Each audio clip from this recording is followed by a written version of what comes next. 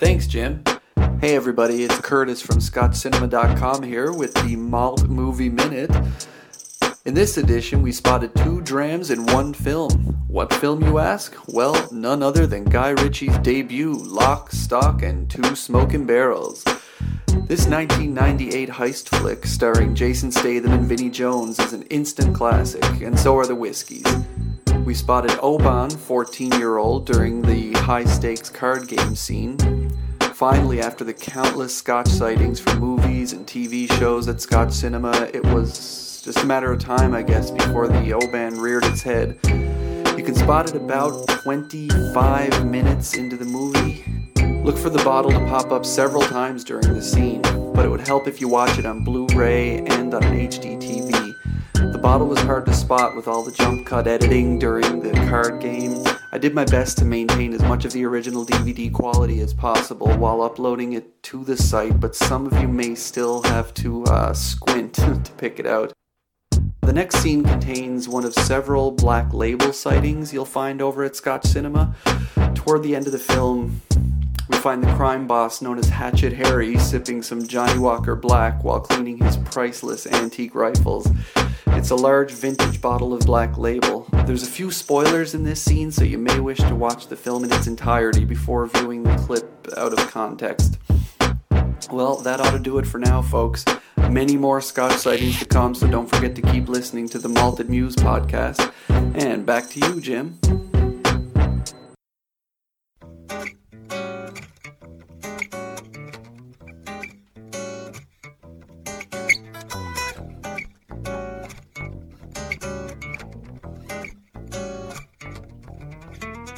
Hello, and thank you for downloading this episode of the Malted Muse podcast. Well, that unusual start to this week's episode was courtesy of Curtis from Scotch Cinema. Now, Curtis has agreed to send me these clips occasionally, and I want to make them, if possible, a regular feature of the podcast. Now, there's a reason for me doing this. In fact, there's more than one reason. One is, I think Curtis's site is brilliant. It adds an extra dimension and interest to the world of whisky. And I've spoken to Curtis about this in the past, and that is in previous episodes. There is a link to Curtis's website on my website. And it's a pleasure, it's a joy. I think it's really interesting to have that now part of the Malted Muse podcast. However, I do have an ulterior motive. And my ulterior motive is, as much as I like having Curtis's presence on this podcast, I don't think it's going to last long. And here's why. I think that sooner or later, somebody who edits an international whiskey magazine is going to hear this and is going to think to themselves, do you know something?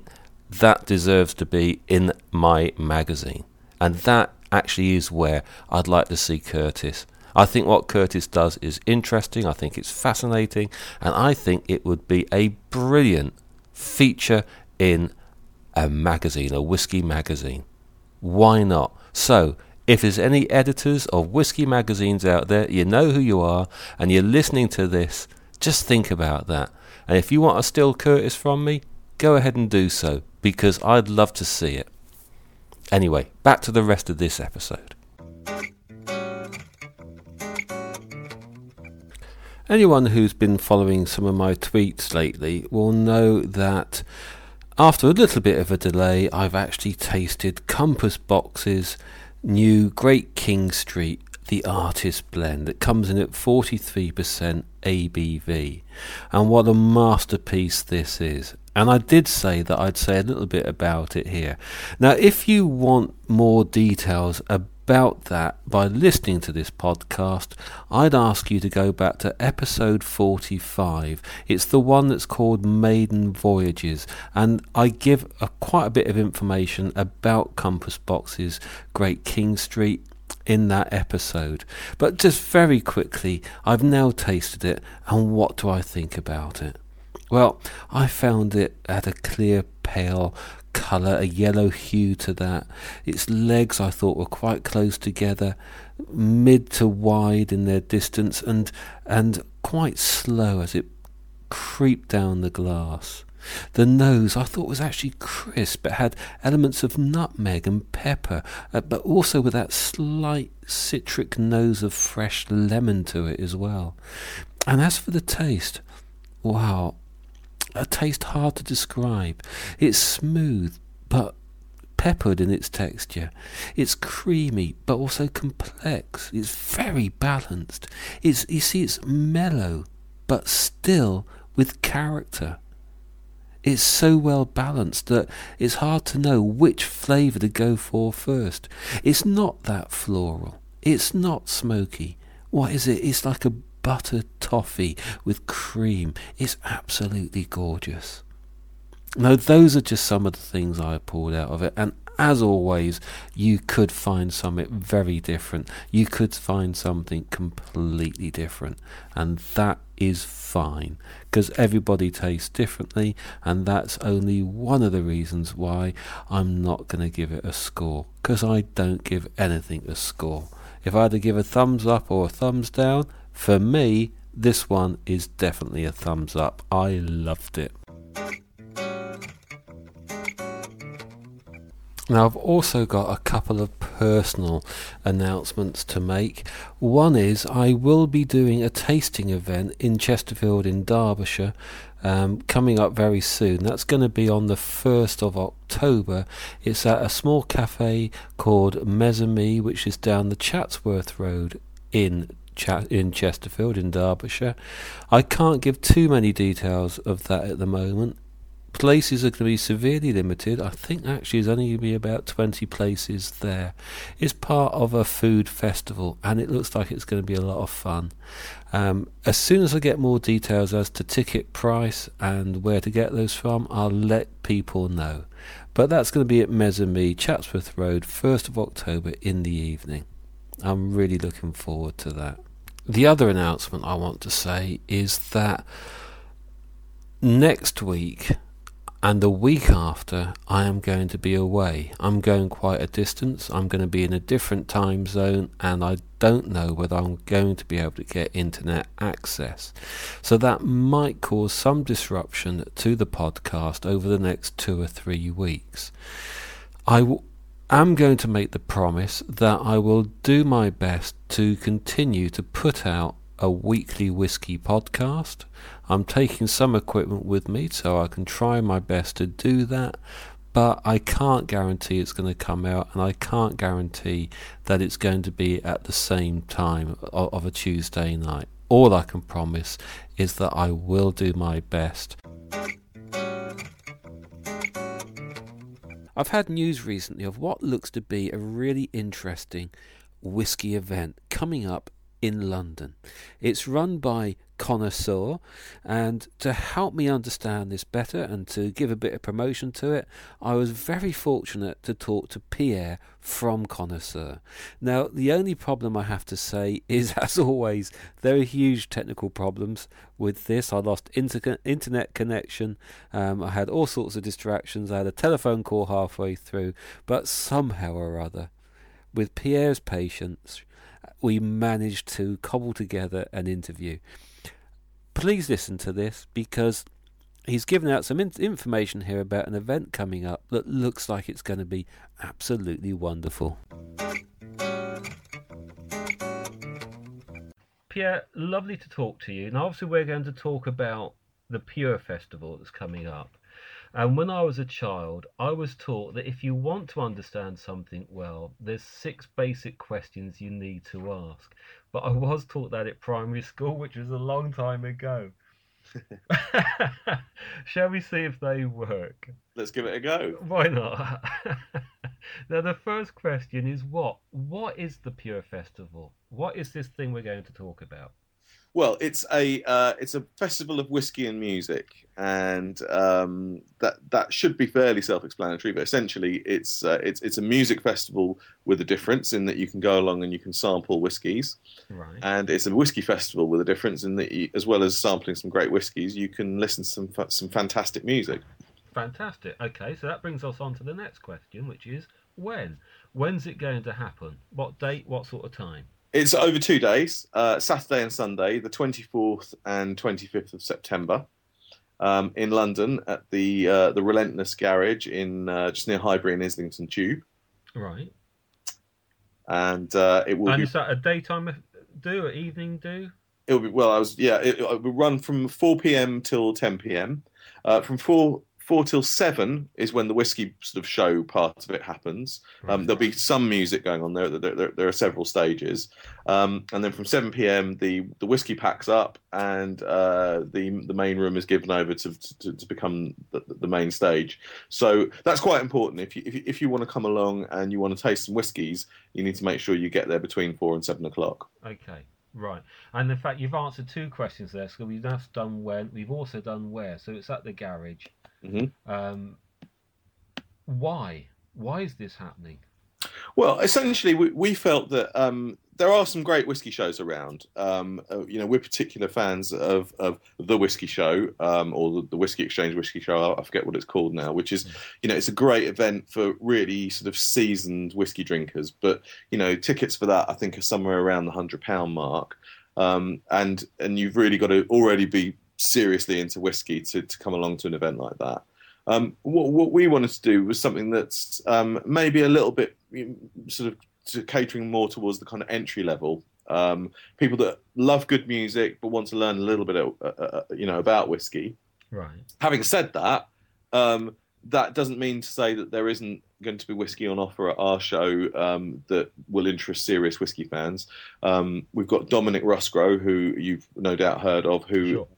is running a stand where he's going to be presenting the World Whiskey Masters medal winners. So that's essentially world whiskey. So from South Africa, Sweden, Australia, all over the place. And so there should be some really interesting bottles there, as well as the more well-known names that will be exhibiting under their own brands.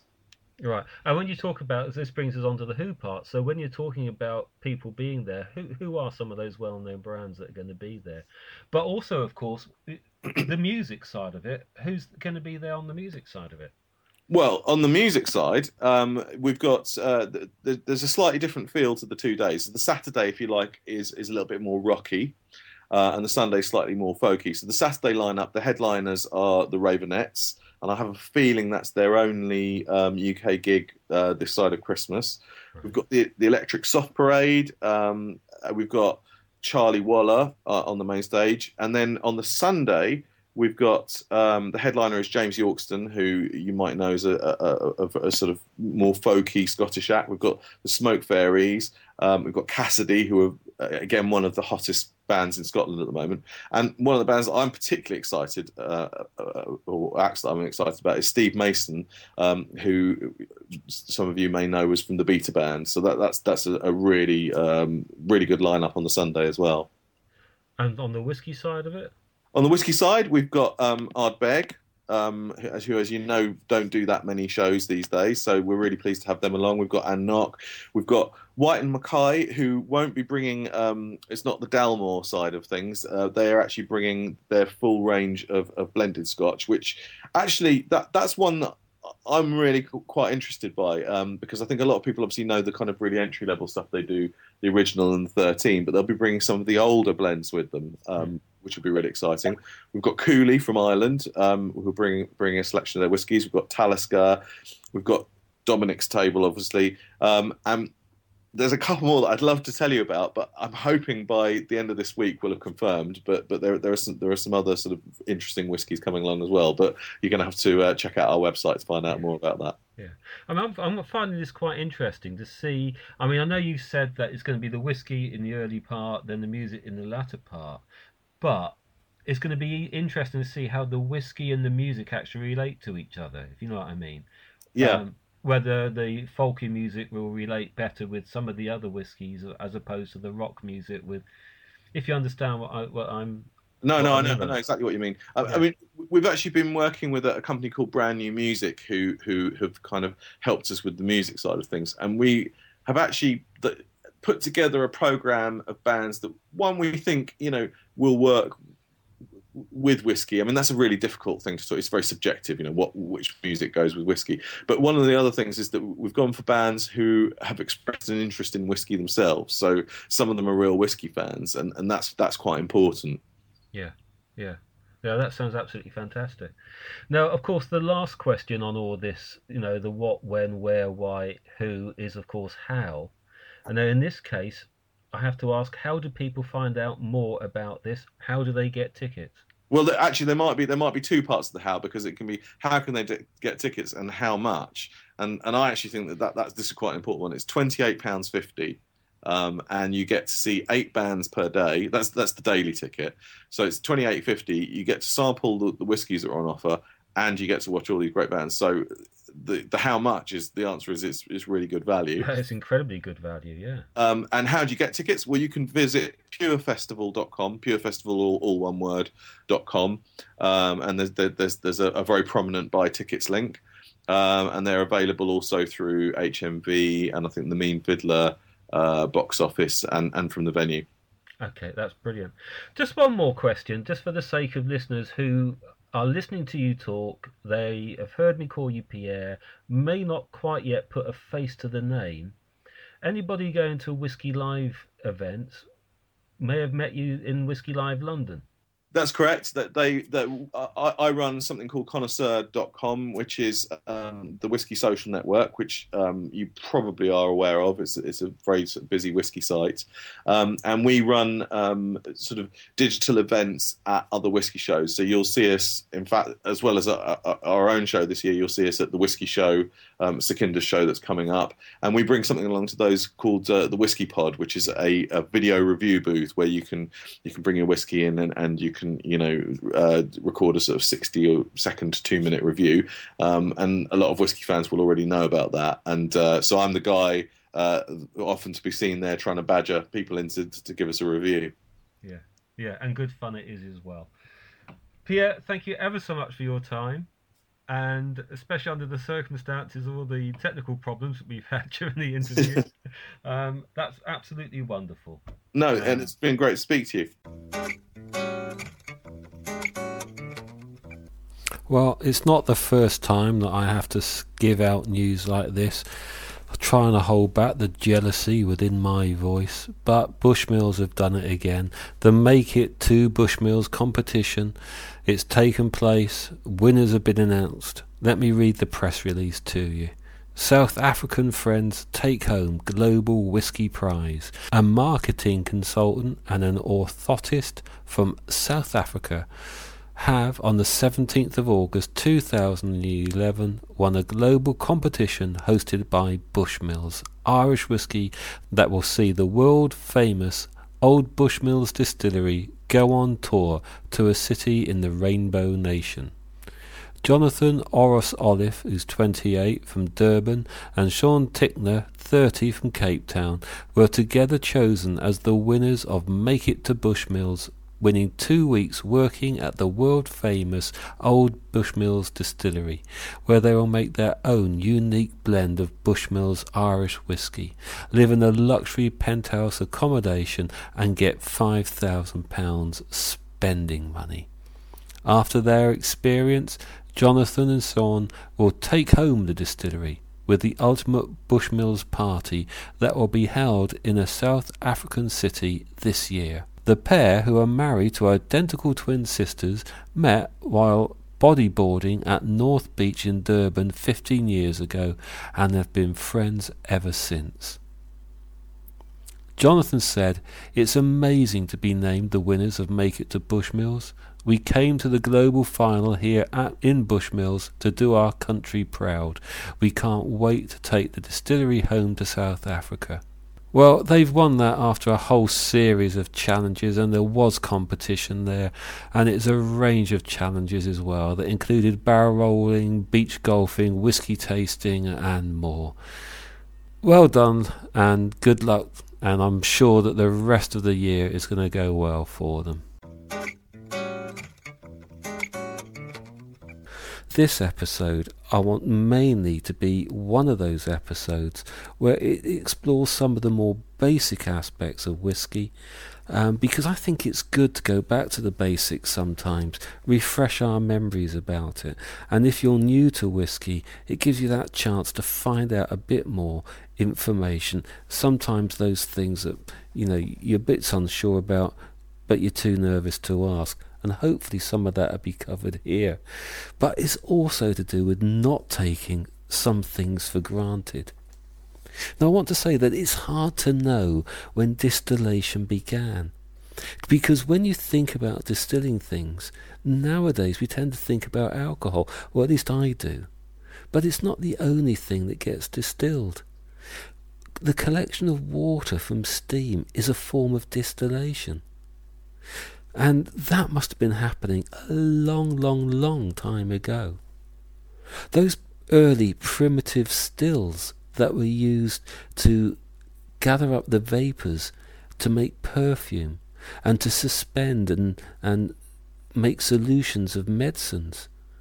Those early stills were to travel the world, following trade routes, Egypt, China, and eventually adapting themselves and producing spirits the world over: brandy, schnapps, raki, vodka, gin, rum, and many more. Now I often find it strange that it is with great frequency that a group or an individual, when looking for a symbol to represent their association with whisky, will base a logo or an avatar on something related to a still. Now why is that? Why not a glass?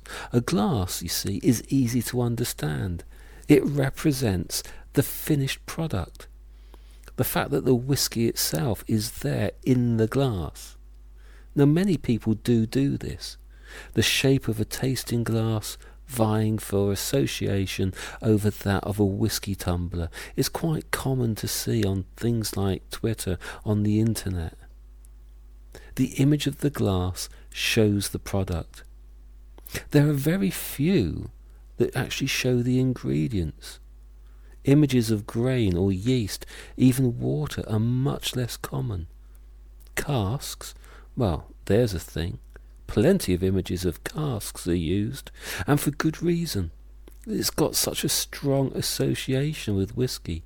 Much of whisky flavour comes from the cask, and the design of the cask gives good space to easily add in text or other logos, other imagery. Less frequent are images of worms or condensers, or of spirit safes or mash tuns. The still somehow seems to say so much, even if it is more to do with removing flavour than adding it.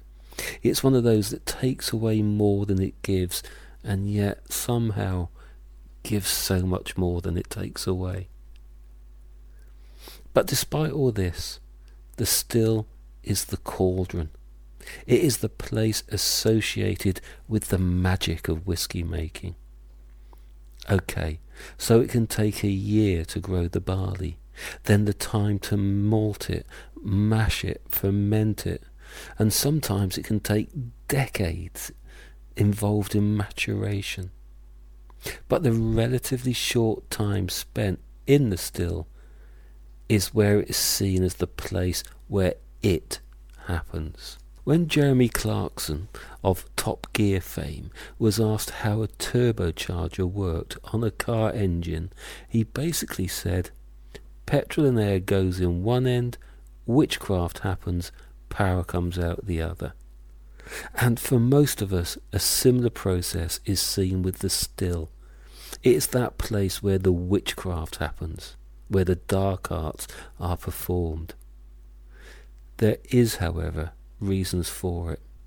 Although science is catching up with centuries of crafted practice, much of the knowledge of stills has been gained from trial, chance, and tradition.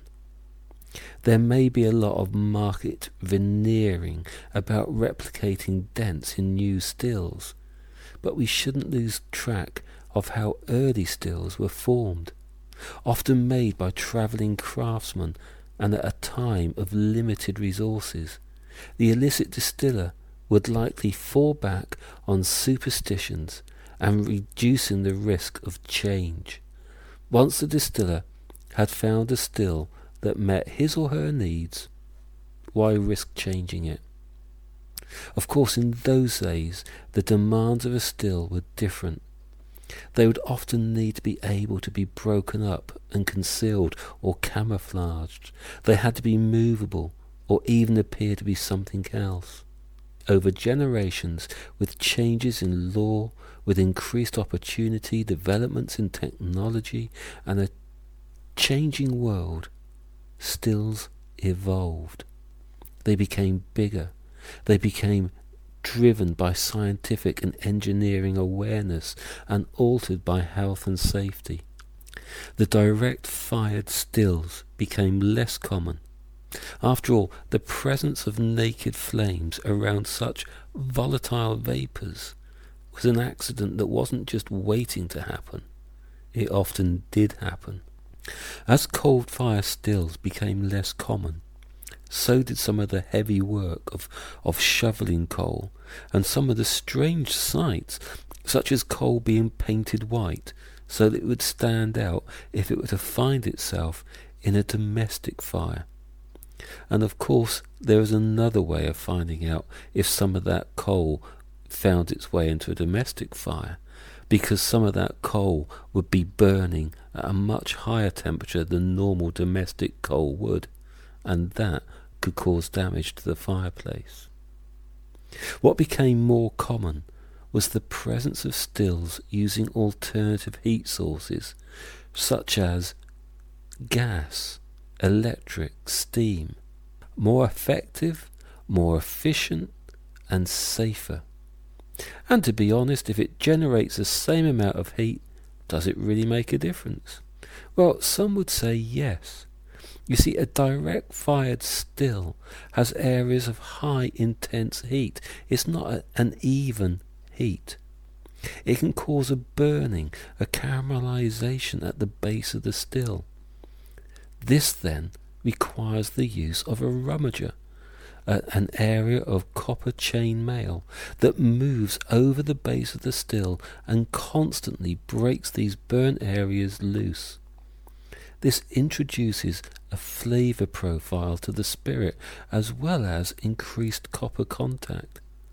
Not only contact, but also a degree of exchange as the copper becomes thinned much quicker. But it also changes some of the skill base of the people operating those stills. You see, making a fire from coal in a controlled way was an absolute art.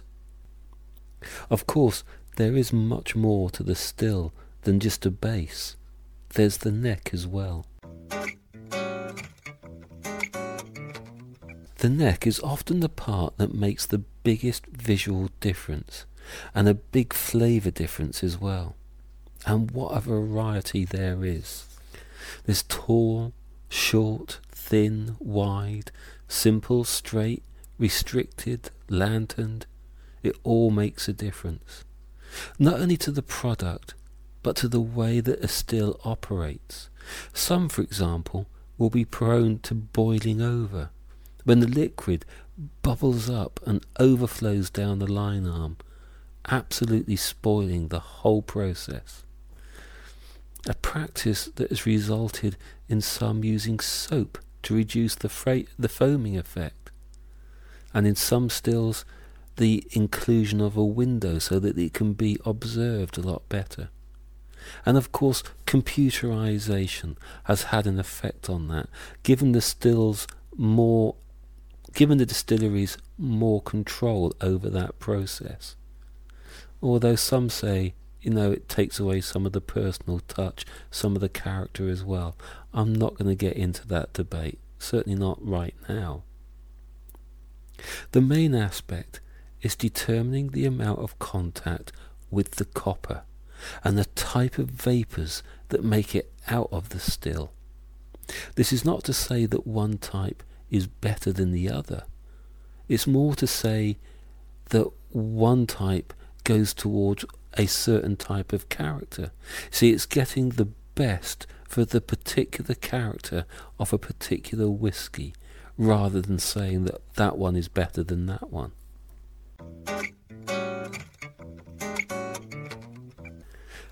A distillery is in many ways a meeting place. Barley from farms, meat with native water, and yeast from a number of possible places, and also different types. Not only different strains of yeast, but yeast that could be dry yeast from the other side of the world, or in some cases, for some distilleries, fresh yeast that has been made there and then on the premises. And these things come together, along with wood that has come from America or Europe, even the Caribbean or Japan, and they all come together there in the distillery. But where does the still comes from? The answer is that many come from Rothes in Scotland, and to be specific, from a company known as Forsyths. Now, I've been in touch with Richard Forsyth. Actually, I've been in touch with two Richard Forsyths, because there's a senior and a junior version, and I've had contact with both of them on more than one occasion by email. And the reason I've had to be in contact on more than one occasion is because they have been going through what they call their busy period, and I'm going to be honest here, I find that term for them, the busy period, a bit difficult to understand. And the reason for that is, if you actually look at what they actually do, it's hard to imagine that they even have a quiet period. I just think they must be busy the whole year round. This is a company that doesn't only make pot stills, they make all sorts of distillery plant work, but also have an involvement in other areas, such as the paper making industry. In fact, 50% of the company's turnover is not with stills at all, but with the oil and gas industries, which they got involved in the early 1990s. It was in the late 1890s that things started kicking off with this company. It began with Alexander Forsyth, who was a coppersmith for a company called Willison. Now, this included copper pipe work for the shipping industry in Sunderland, but it also included the Morayshire copper works in Rothes. And as Willison had no family to leave the company to, Alexander Forsyth bought it from them in 1933. A brave move, considering the state of the world at that time. On returning from World War II, Ernest Toot Forsyth took over the company. Now, I just want to say a little something about that name, Ernest Toot Forsyth. The name Toot comes from when he was a baby.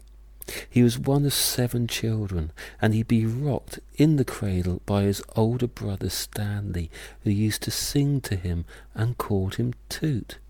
The name stuck, and he grew up with it. And it's said that from distillery boardroom to brewer's office, many people didn't even know his real name was Ernest. Stanley, who sang to him, grew up to become a minister, but a minister who liked his dram. I get that sense that whisky is in the blood of this family. Now, Ernest Toot Forsyth, and I actually have to say I love that name Toot. It just makes it personal, doesn't it? It makes you understand that this is a real person, not just a name in a history book. He took over the company, and he was joined by his sons William and Richard in 1968, with Richard actually taking it over in the mid-1970s.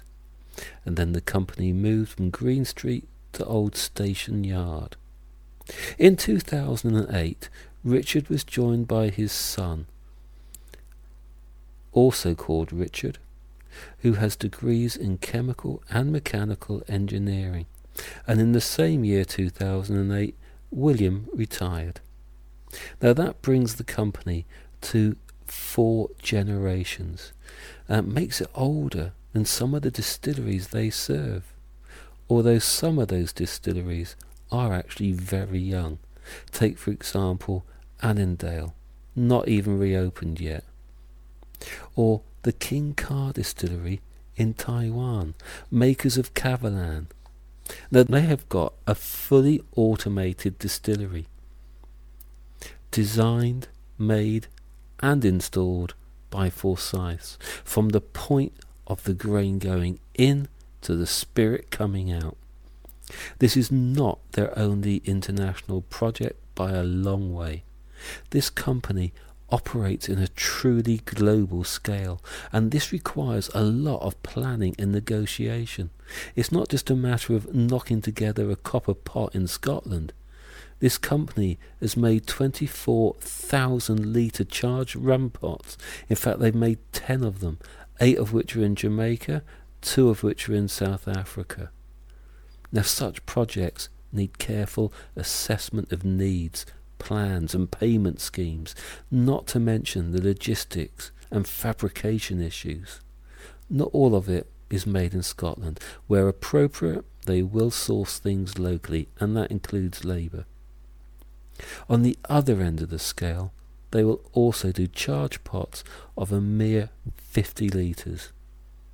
And as for companies that they have on their list, their customers include Pernod Ricard, William Grant's, Edrington, Diageo, Centauri, Glenlivet, Macallan, Glenmorangie.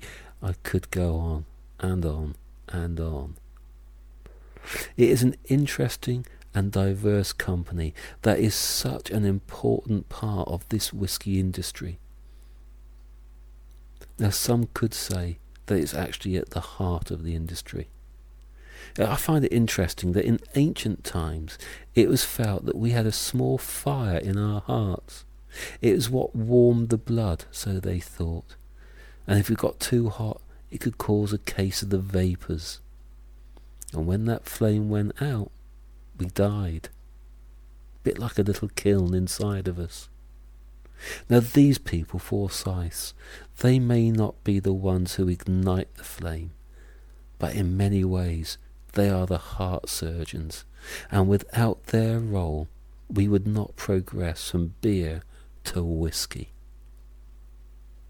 Now if you want to see an illicit still being made, I would recommend watching the film Poitín Making, and details of that in my previous episode called Poitín. Whilst in its simplest form, the still is nothing but a kettle, it is in reality the home of an immense number of processes going on within the still walls.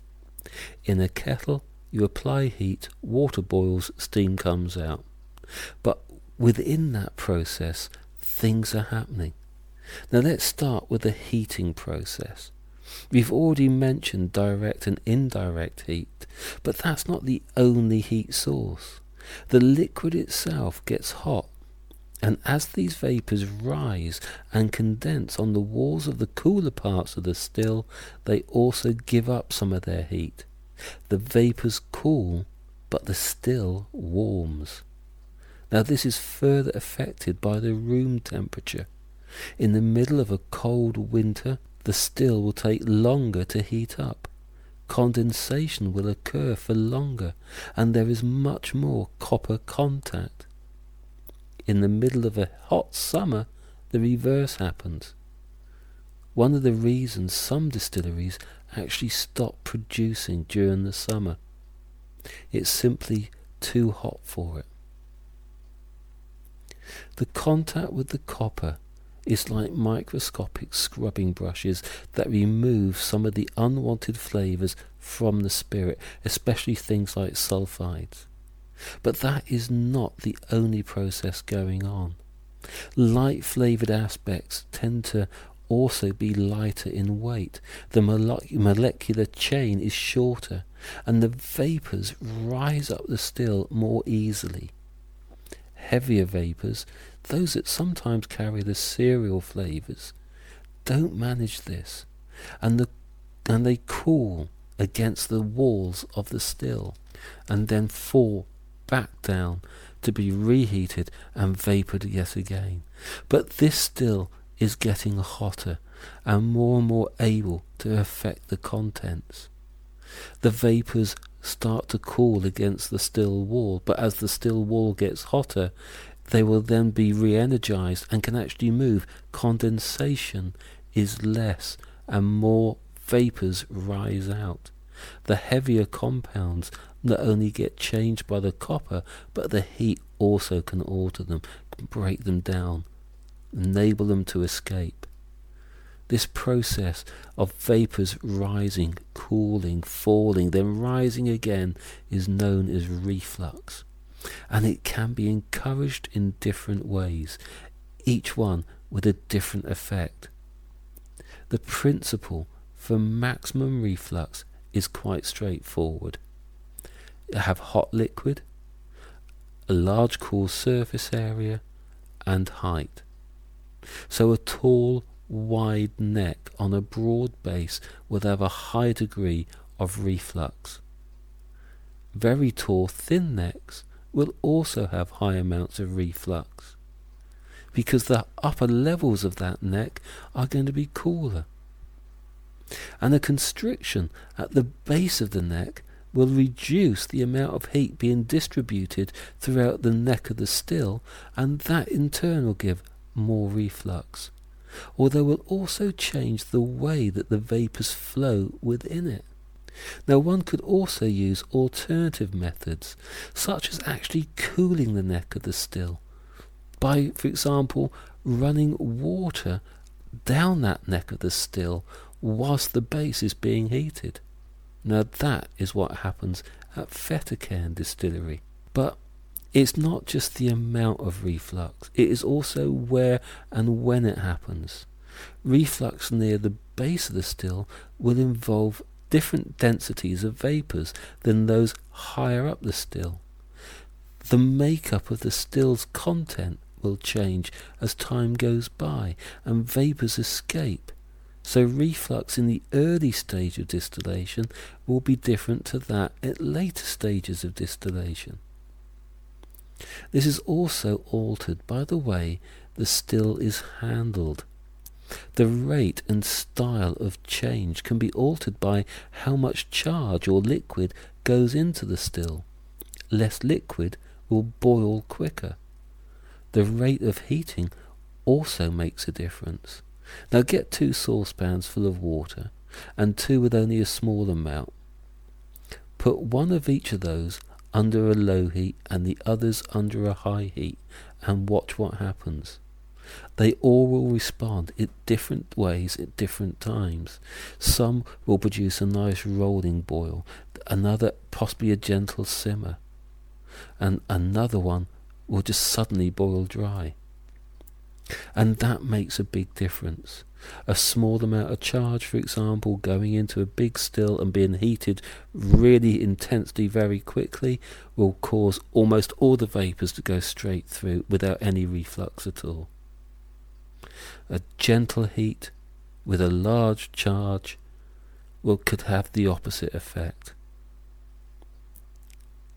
Of course, the still doesn't end there.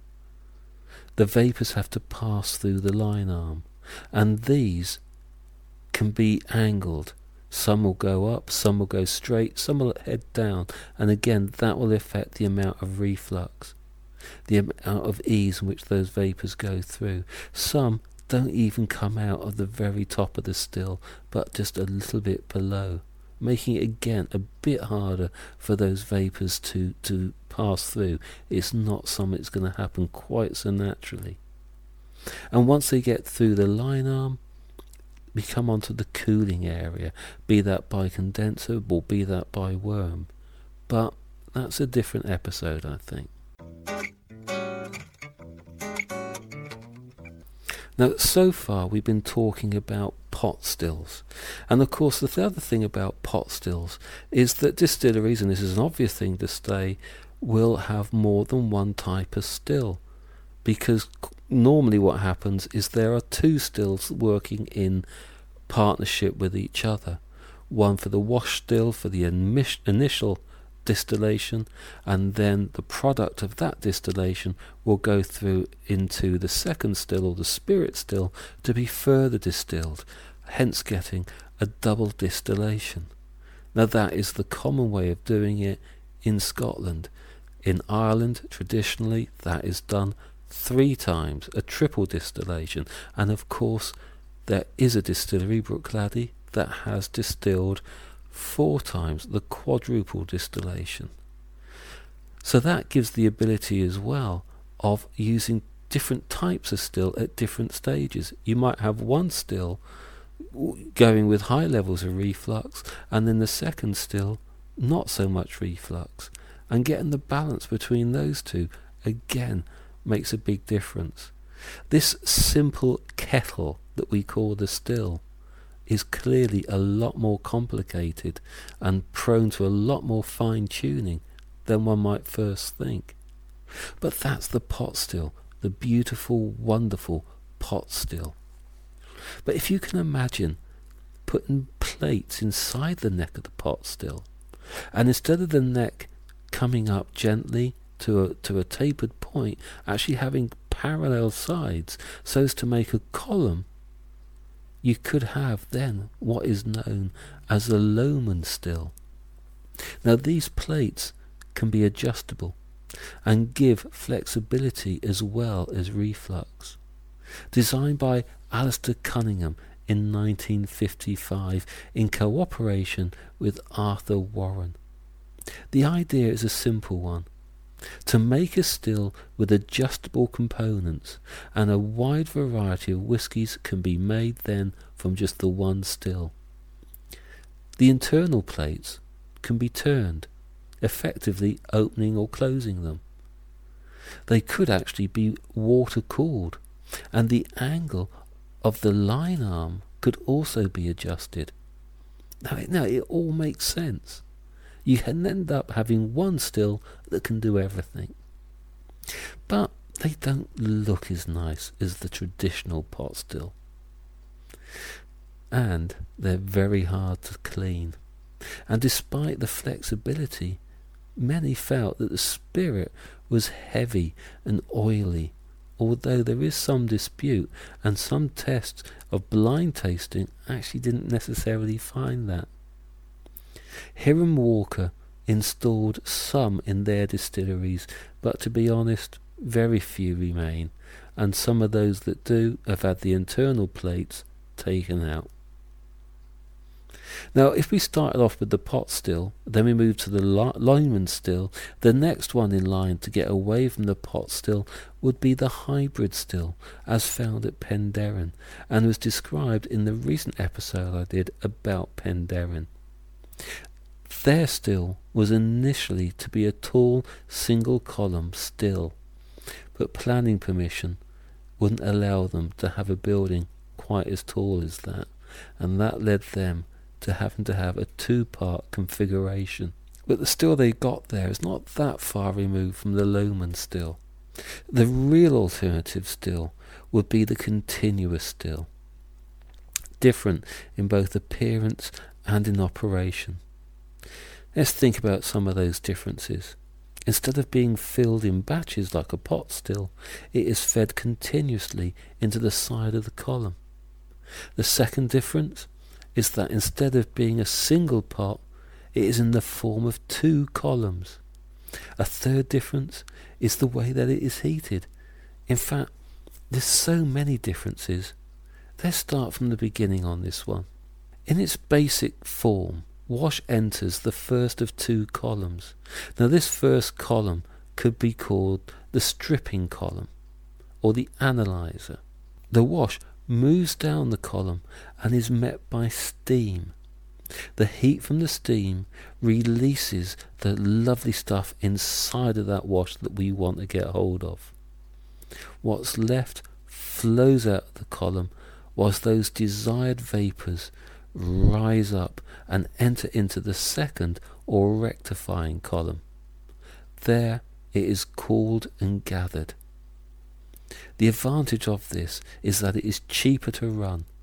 It's effective, it's efficient, and great for bulk production. What the disadvantages are is that it lacks some of the fine control, Whilst a pot still has different characters at different stages of distillation, such as the foreshots, the different cuts, the continuous still doesn't. The continuous still produces a higher ABV, lighter flavoured spirit, and it does it continuously. Now this makes it okay for vodka and the like, but not so great for single malt whisky. So its use is more related to the distillation of grain whiskies. The continuous still was to have a big impact on the world of whisky. It enabled the onset of not only the production of grain whisky, but also of blending. This was to be very controversial, and came at a time when a lot was happening. The Phylloxera Vasterix louse had all but ruined cognac, and drinkers were at that point looking for alternatives. Irish distillers turned away from the idea of blending malt and grain whisky together.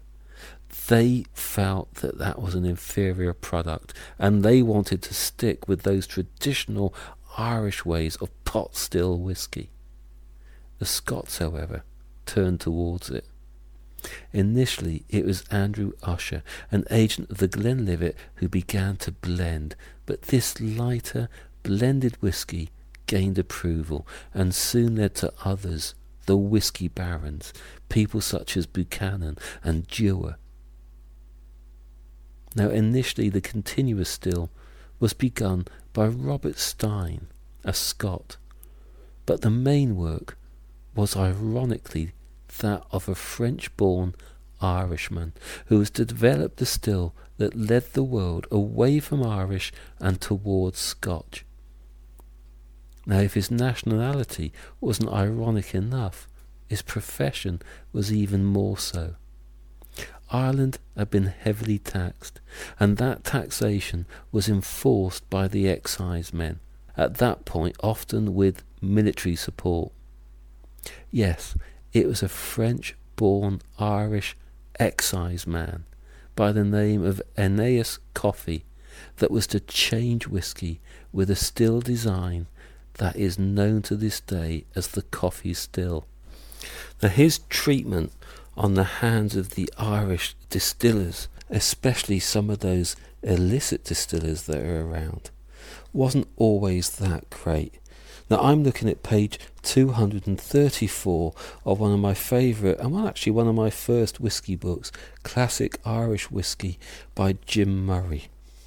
And on this page it says, a few years earlier in Inishowen, Aeneas Coffey, who later went on to become both Inspector General of Excise and the inventor of a continuous still which bears his name to this day, narrowly escaped with his life after a North Donegal illicit distilling militia set about him with such venom he was fortunate to live and achieve later fame.